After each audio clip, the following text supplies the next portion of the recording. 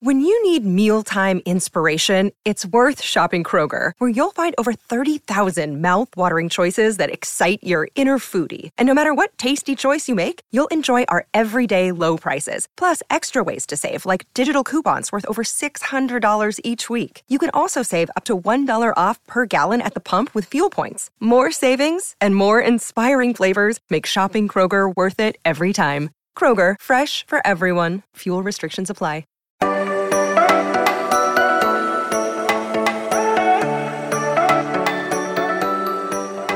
Wednesday to those who celebrate, if there is such a thing called celebrating Wednesday. But how about this? We'll try this. Happy Hump Day to those who celebrate.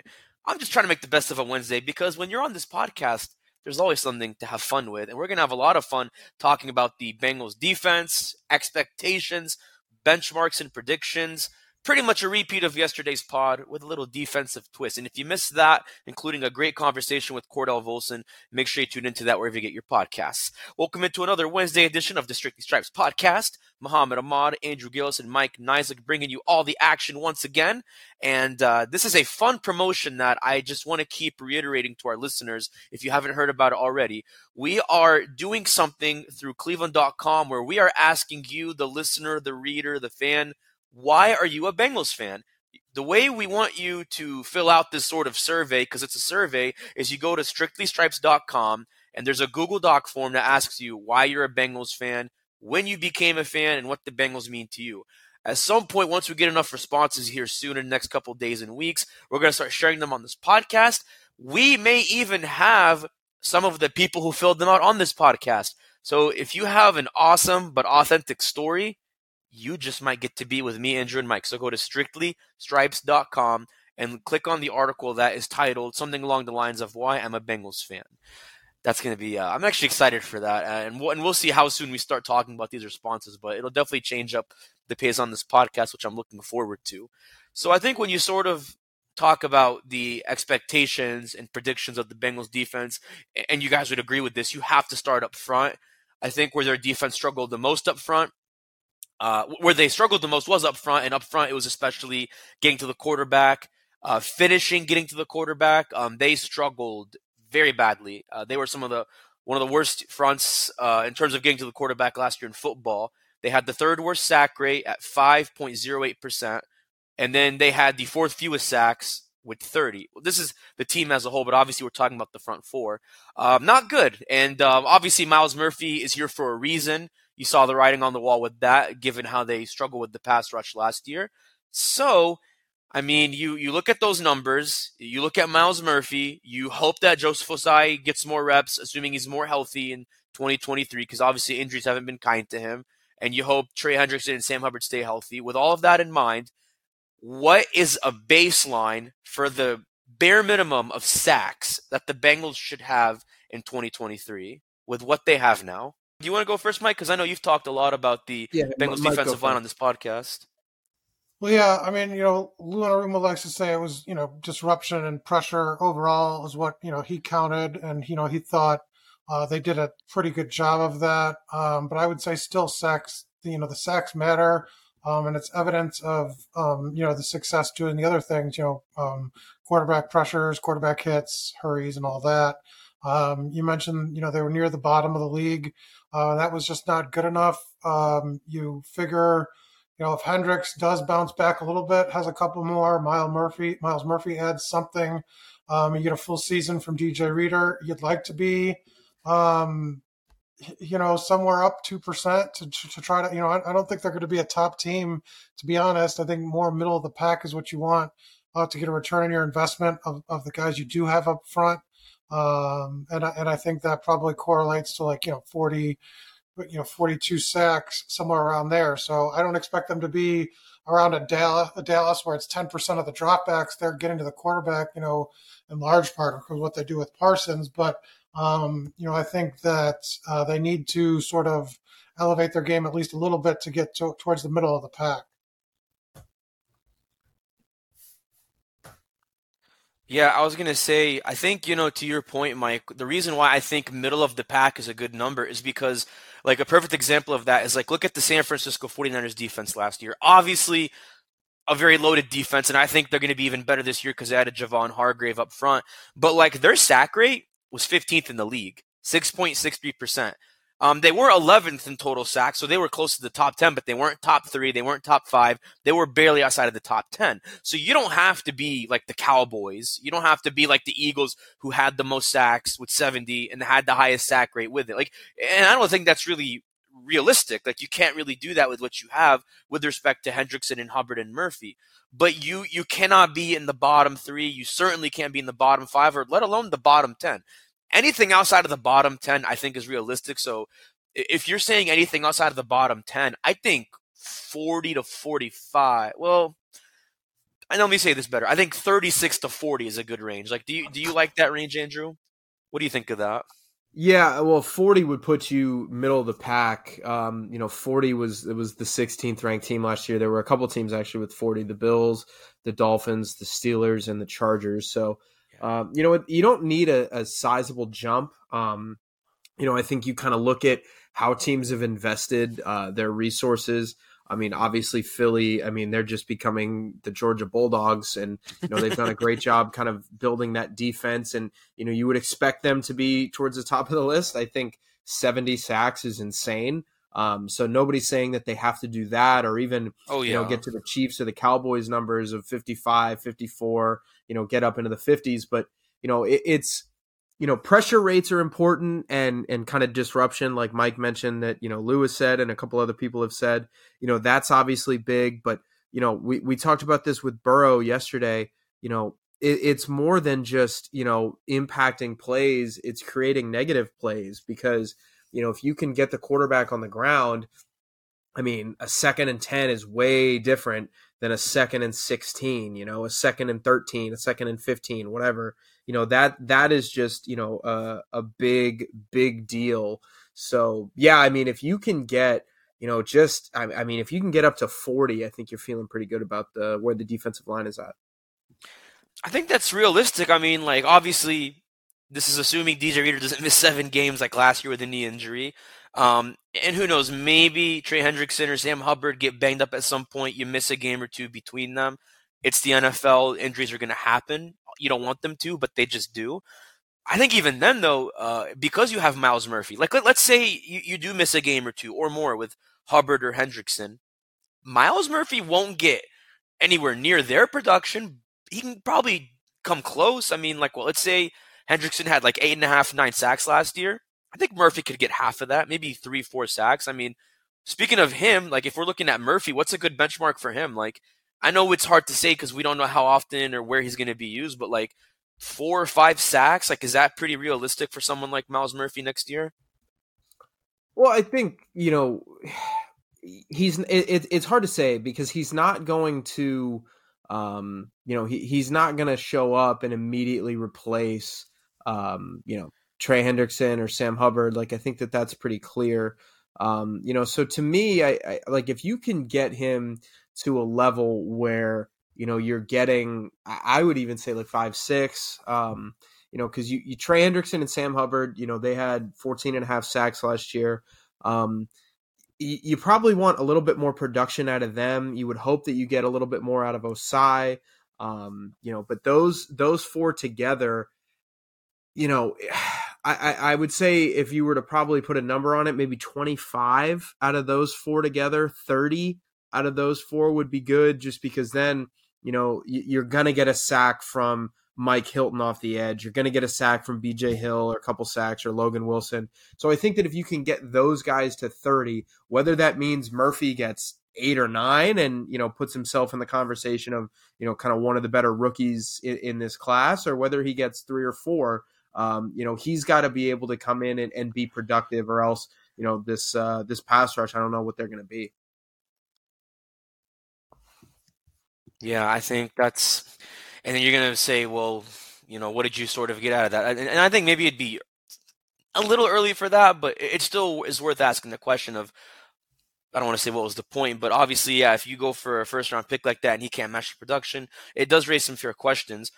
When you look at the sack rate, you look at the sacks, that leads to the question of, how well can they, I guess, defend the pass? And we'll talk more about the secondary sort of later in this podcast, and we'll actually hear from a member of the Bengals secondary who I don't want to give away just yet. But I mean, as far as like allowing passing yards, I know this is obviously there's different ways to look at the stat, but they were sort of in the middle of the pack. They were like 13th or 14th in the league last year, and regular season passing yards allowed. They allowed just over 3,800, like exactly 3,828. So, I mean, you're kind of in that ballpark with teams like the Broncos and the Colts and the Bears, which I don't think is bad because the Broncos actually had a better defense than people give them credit for with how bad they were as a team last year.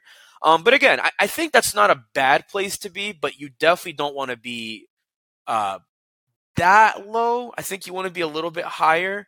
Do you think sort of one leads to the other? Like if you get more sacks, you get more to the quarterback, then that makes it easier to defend the pass? Because obviously I know Andrew made a good example once. Like if you can't get to the quarterback, you want to at least have good corners, good safeties who can defend receivers. But the converse is also true. If you get to the quarterback, you would naturally allow fewer passing yards, right? Like what do you think would be sort of a good benchmark? I don't know that. I mean, because I think their secondary's going to be worse this year. I think there's going to be a lot of growing pains. They only allowed 300 passing yards twice last season. I would expect a few teams to go, that number to increase.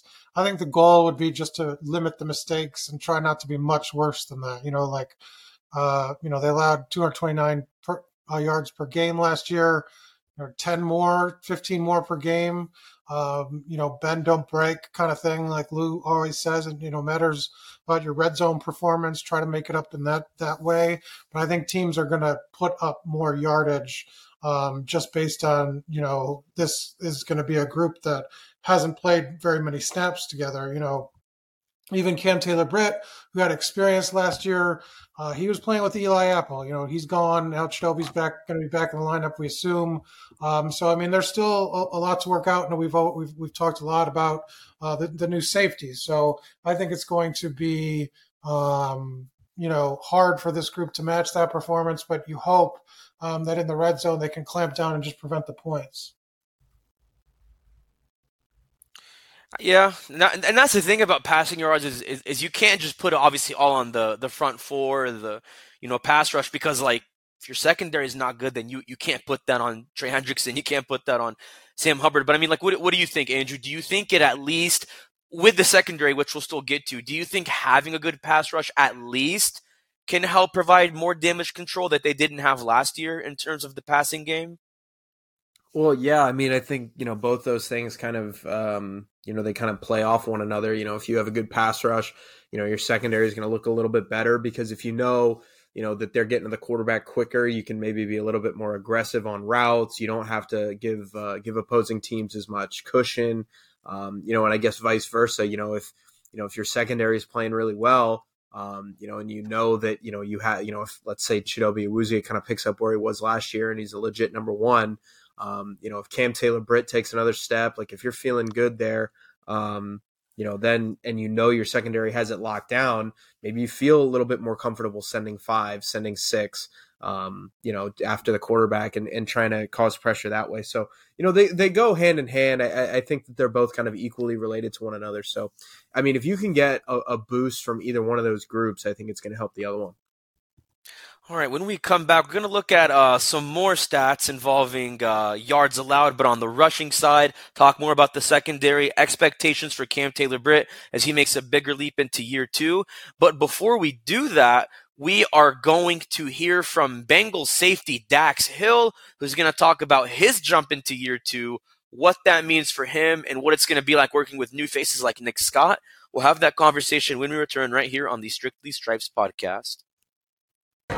And welcome back to the Strictly Stripes podcast. I'm joined in the Bengals locker room by safety Dax Hill, who I always enjoy chatting with. Dax, good to see you. You're looking very, very strong, looking very good this offseason. That's not just a compliment. You've been looking really good in practice. I mean, what's been working for you? How have the workouts been going for you just the last couple of weeks? Yeah, I mean, it was just good being back in the building with the teammates, coming in, new season, coming in with a clear mind. So that's why I feel so good right now. I came off a good offseason. Still in the off season, but just had a good time wherever I was working out at. I was in Tampa training for a few weeks, so I feel like they got me ready for now. So feel good. You talk about having a clear mind. I guess what's the difference going into year 2 versus year 1 just mentally? I know a little bit more, know what to expect, out of a long NFL season.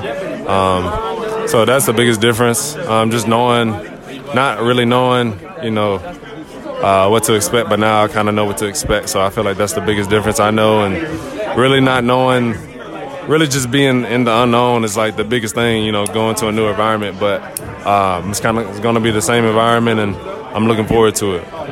I know I asked you a while back about what it's like working with Nick. How has that chemistry developed, and how is it working now with a new teammate in Jordan Battle? What is it like having a chemistry with those two guys?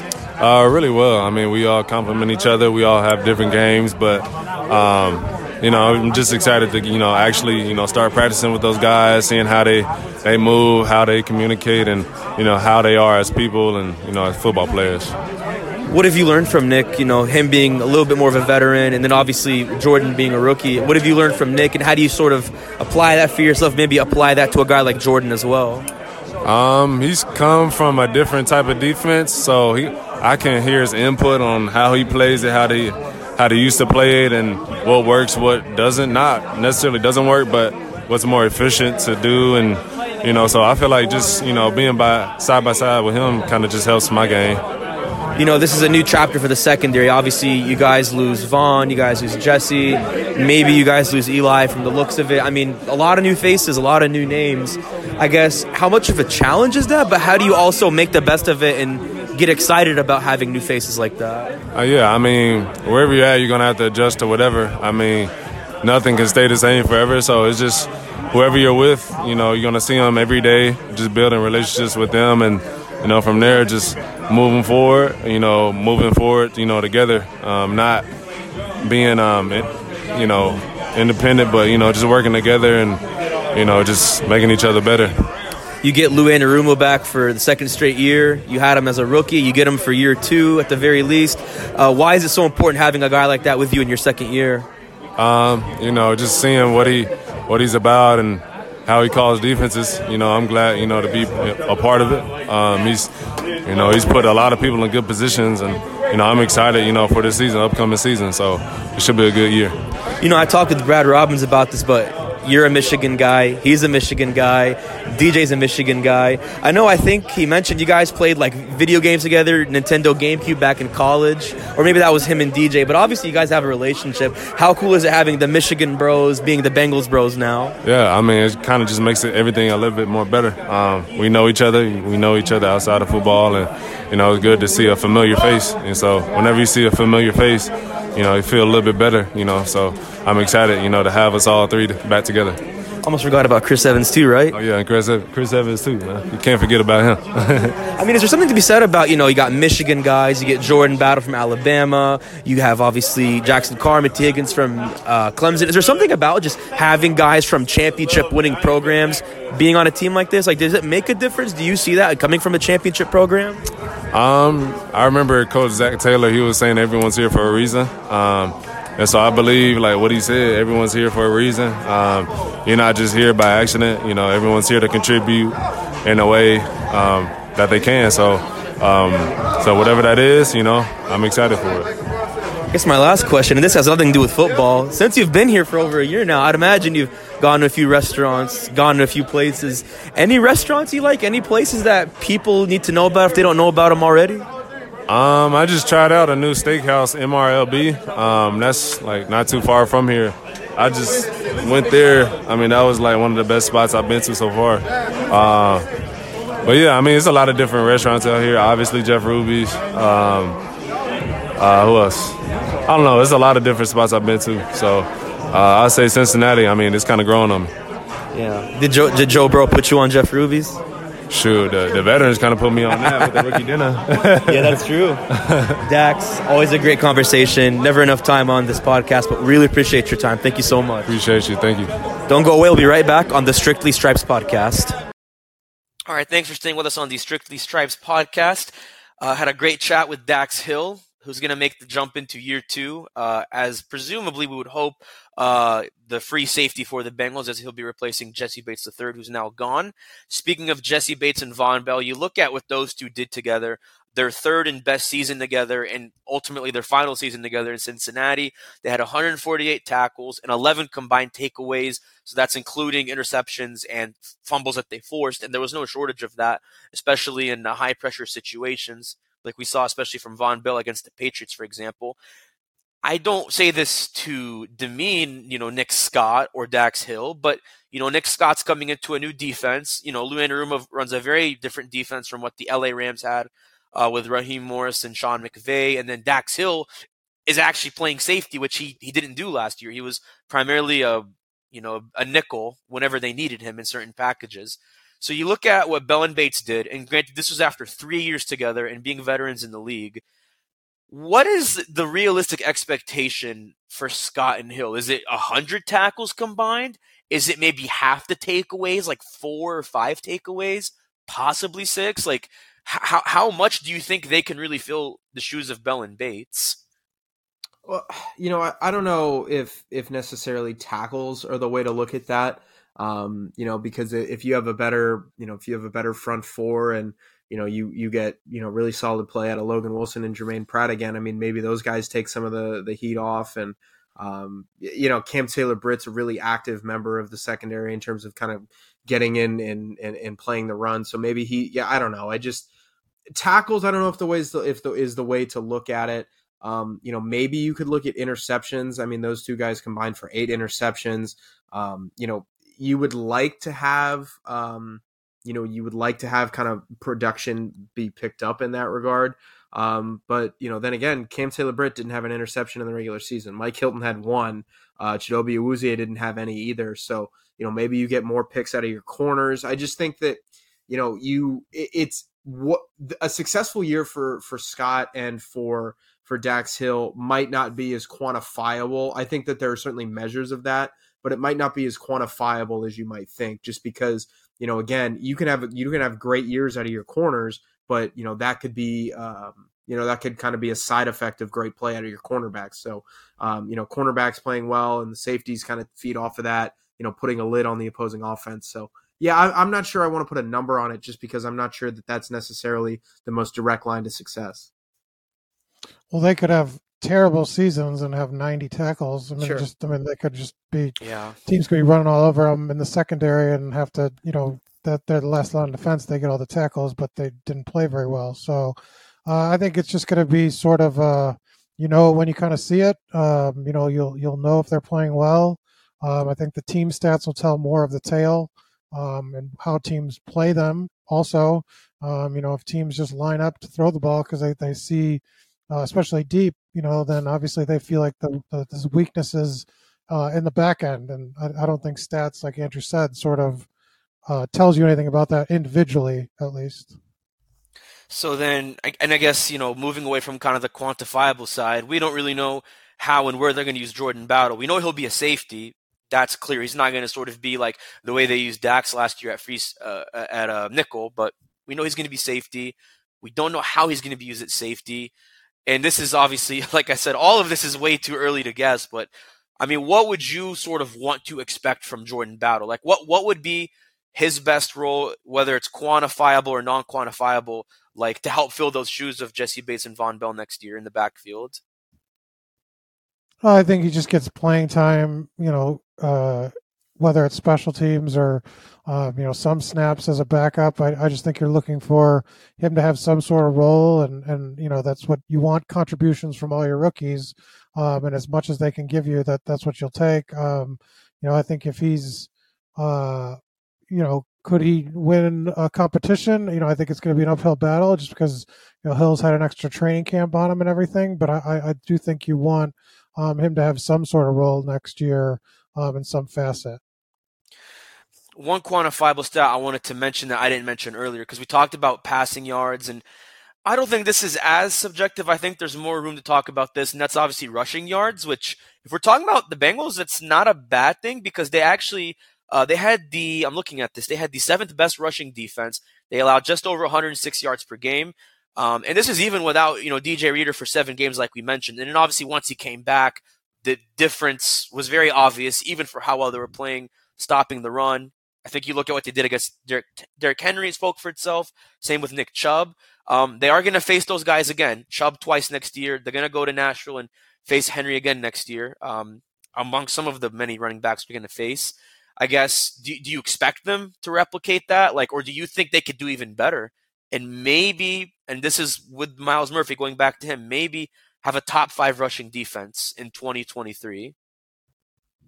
So much of this defense, I think, is going to be kind of what you can do in the pass rush, because, if Myles Murphy becomes a starter, or, if Trey Hendrickson and Sam Hubbard kind of keep that level of kind of total play around them and kind of boost some of their sack totals, I think, you're feeling really good about, kind of keeping 4 in the box. And, if you start to have to, stack the box because you can't get after the quarterback, I mean, then you're in a problem, because if you're putting 6 in the box, 7 in the box against the Browns, against the Titans, that's not going to be a problem when you play the Titans, because I'm not quite sure how good their offense is going to be. And by that, I mean, I think they're going to be terrible. But if you have to do that against the Browns and Nick Chubb, Deshaun Watson's probably going to eat you alive. So, I think that it's once again, it's a boring answer, but it's kind of related to one another, because, if your front 4 is playing well,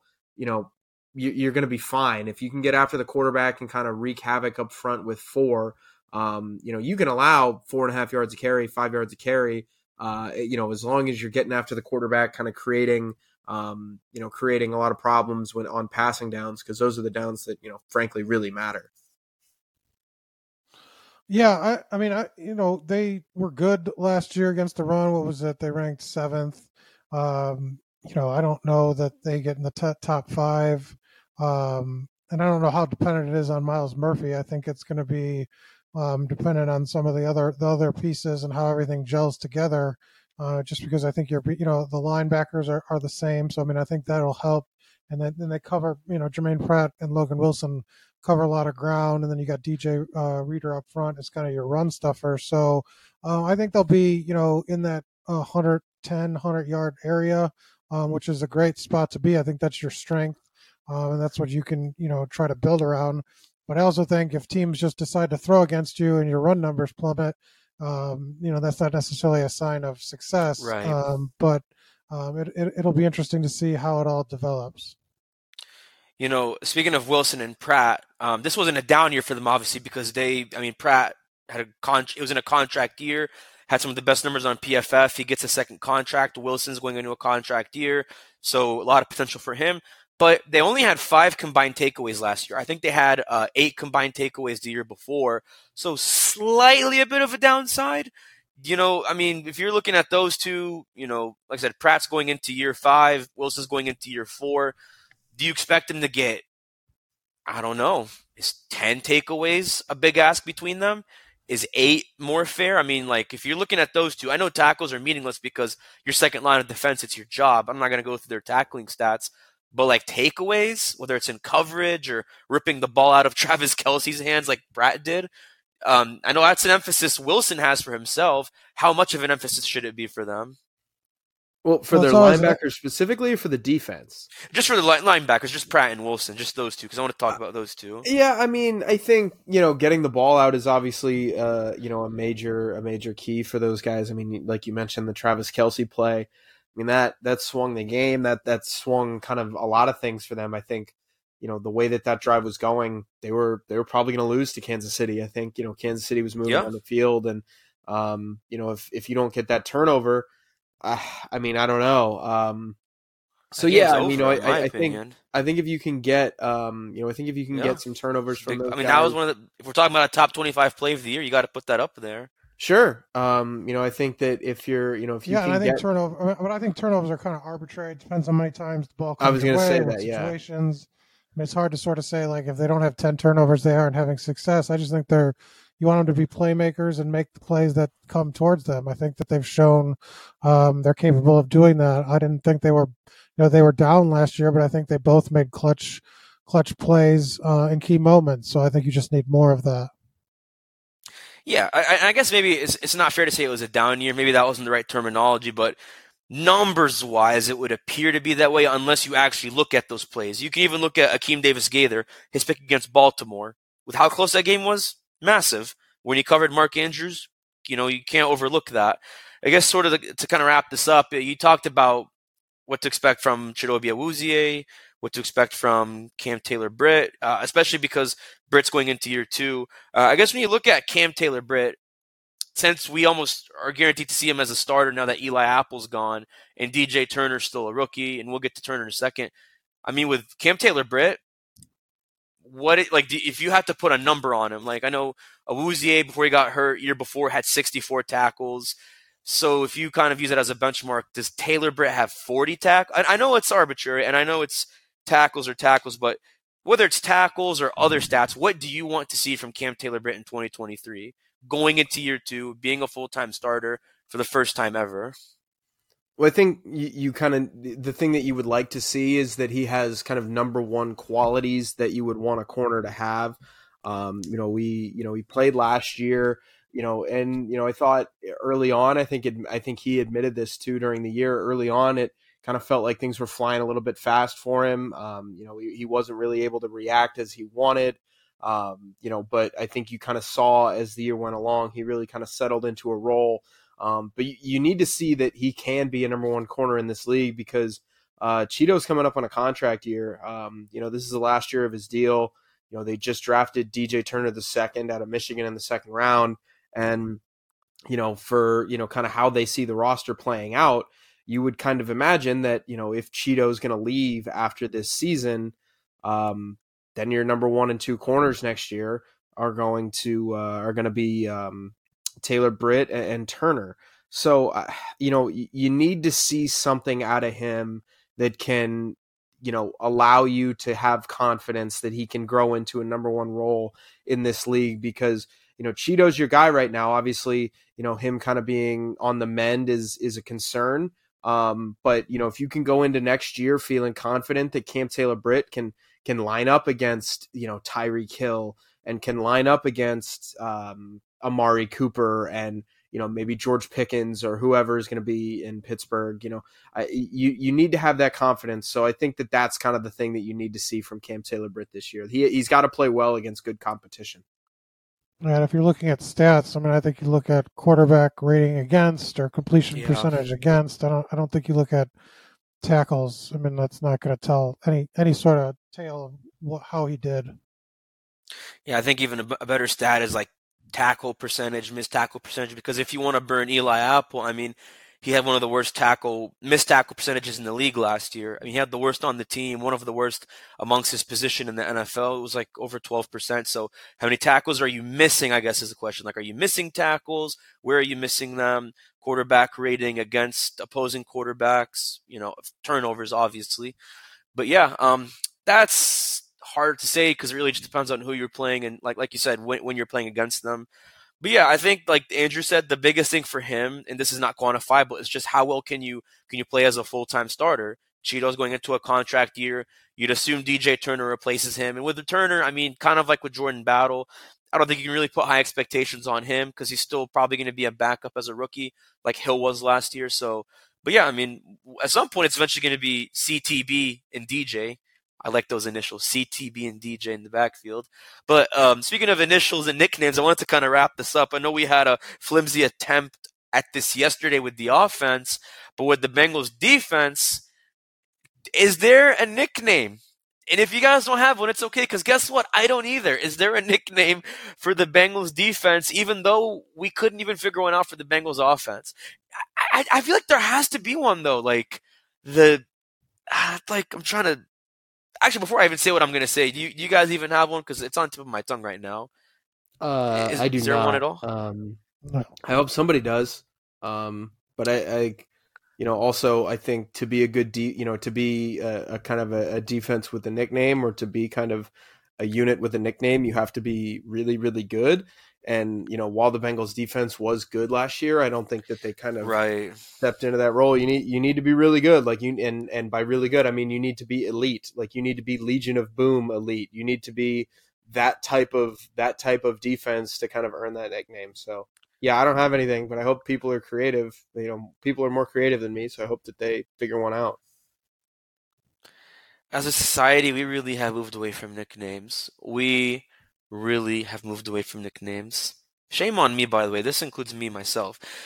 I'm trying to think, though. So when I said tip of my tongue, I mean, we know the Hubbard yard dash. That's obviously the play Sam Hubbard had against the Ravens in the wild card round. Like, rumble in the jungle. I'm trying to think, like, is there a way to play off of the words rumble in the jungle? Like, I don't want to say jungle rumblers. That sounds so stupid. But I was thinking of that for, like, a brief second. Jungle rumblers? I don't know. Jungle something, or like something rumblers. One of those two words has to be a part of whatever the nickname is. But I think our subscribers on Subtext, they need to help us out with this. And speaking of which, if you're not signed up for our Subtext service, which is called Cincinnati Football Insider, make sure you sign up. Go to cleveland.com/Bengals. And it's a 2-week free trial to start. So if you don't like me, and if you don't like Mike, or you don't like Andrew, no offense taken whatsoever. That's why we give you the 2-week free trial. If you stick with it, it's $4.99 a month. We text you and send you messages and alerts on everything going on with the Bengals, right when we hit the locker room, right when we come out of Joe Burrow's press conferences, right when we walk off the practice field, before we even go to Twitter. Because guess what? Twitter's overrated. And I'm saying this as somebody who's addicted to Twitter. So yeah, Subtext is the way to go. Make sure you sign up, and sign up for our Strictly Stripes newsletter at cleveland.com/newsletters. Once again, for myself, Andrew, and Mike, I'm Muhammad Ahmad. Stay with us Thursday. We've got a special debate between Joe Burrow and Patrick Mahomes. Until then, see you